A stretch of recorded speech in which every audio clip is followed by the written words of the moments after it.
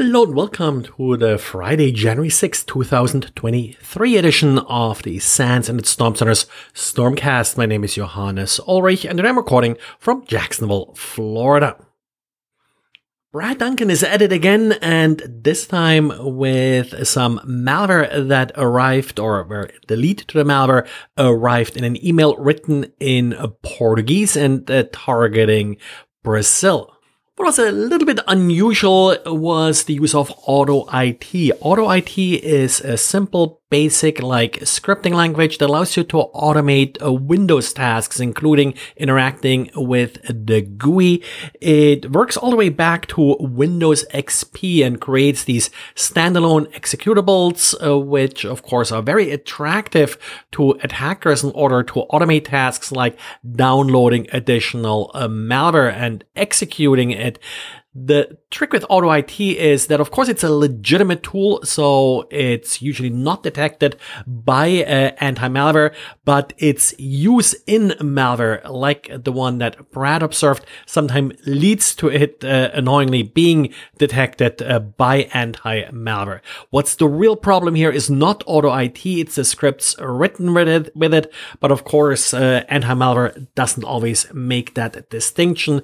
Needless to say, with difficulties detecting it and the underlying tool being not malicious, this is a rather attractive way for attackers to create simple little malware executables. For more details, including packet captures, samples, and all the indicators of compromise that you would ever want, well, check out Brad's diary. Well, usually I don't talk much about breaches, but today we have actually a couple that are sort of actionable, so that's why I want to mention them. The first one, and probably the more severe one here, is that a breach at Circle CI. Now, Circle CI, the CI stands for Continuous Integration, a company that helps you sort of automate testing, building software. They were breached, and with that, it's possible that some secrets that you stored with Circle CI in order to connect to systems like, let's say, GitHub and the like, got breached. Also, SSH keys, for example, they mention, and other API tokens and such could be leaked as part of that breach, and they recommend that you will rotate them. Luckily, these are typically not credentials that a user needs to remember, anything like this, so rotating them is typically a little bit more straightforward. But of course, particular SSH keys and such, you may have used the same SSH key in different systems, then you have to swap them all out. The second breach is a little bit more difficult sort of to get a handle on how severe it is, and that's a leak of user account information for Twitter.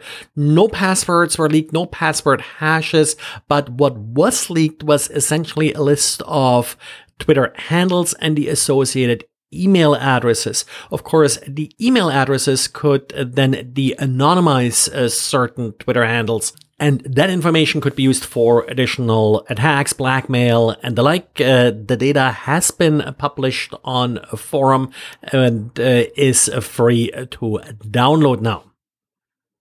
And finally, the breach that I would consider least actionable was a leak of source code from Slack over the holidays. I believe on December 28th, someone did gain access to private GitHub repositories here. Not very actionable. The reason I mention it is there's some interesting feature here with this breach that Slack apparently goes through quite a bit of hoops to not make that information public. They posted on their site, they didn't link from its news indexes, they marked it as not to be indexed by Google. So now you know it.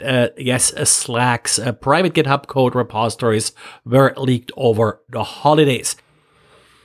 In vulnerabilities today, we first of all have authentication bypass vulnerability in Control Web Panel. Patches should be available, but there is also a working exploit available, and easily found on GitHub. The exploit is relatively straightforward. So if you're exposing control web panel, expect attacks now and definitely patch before the weekend. And then we have more advanced hackers piggybacking on existing exploit groups. Turla apparently has taken over domains, or at least one domain associated with a threat actor that distributed infected USB keys. So what they essentially did is now gain access to systems that were infected by this original malware, and they're now planning their own payloads on those systems. Interesting approach, and certainly not quite unexpected. Why do all the work yourself if you can just steal it from someone else? Well, and that's it for today. Thanks again for listening, and talk to you again on Monday. Bye.